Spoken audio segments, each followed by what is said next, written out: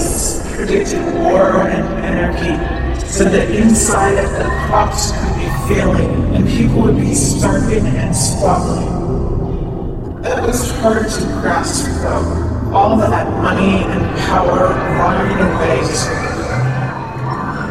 It was easier to imagine that inside they were engineering monsters or killer robots, triaging their victims expertly by melanin content or neuro-linguistic pathways.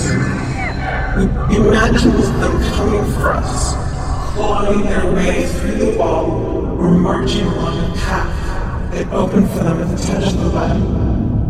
Because surely they had a way to get through.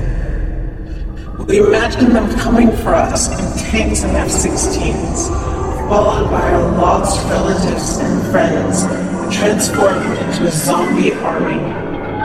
We imagined this happening, and then we made movies about it.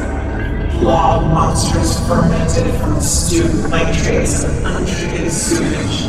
Super soldiers without hearts or cavities, all steely eyes and square jaws.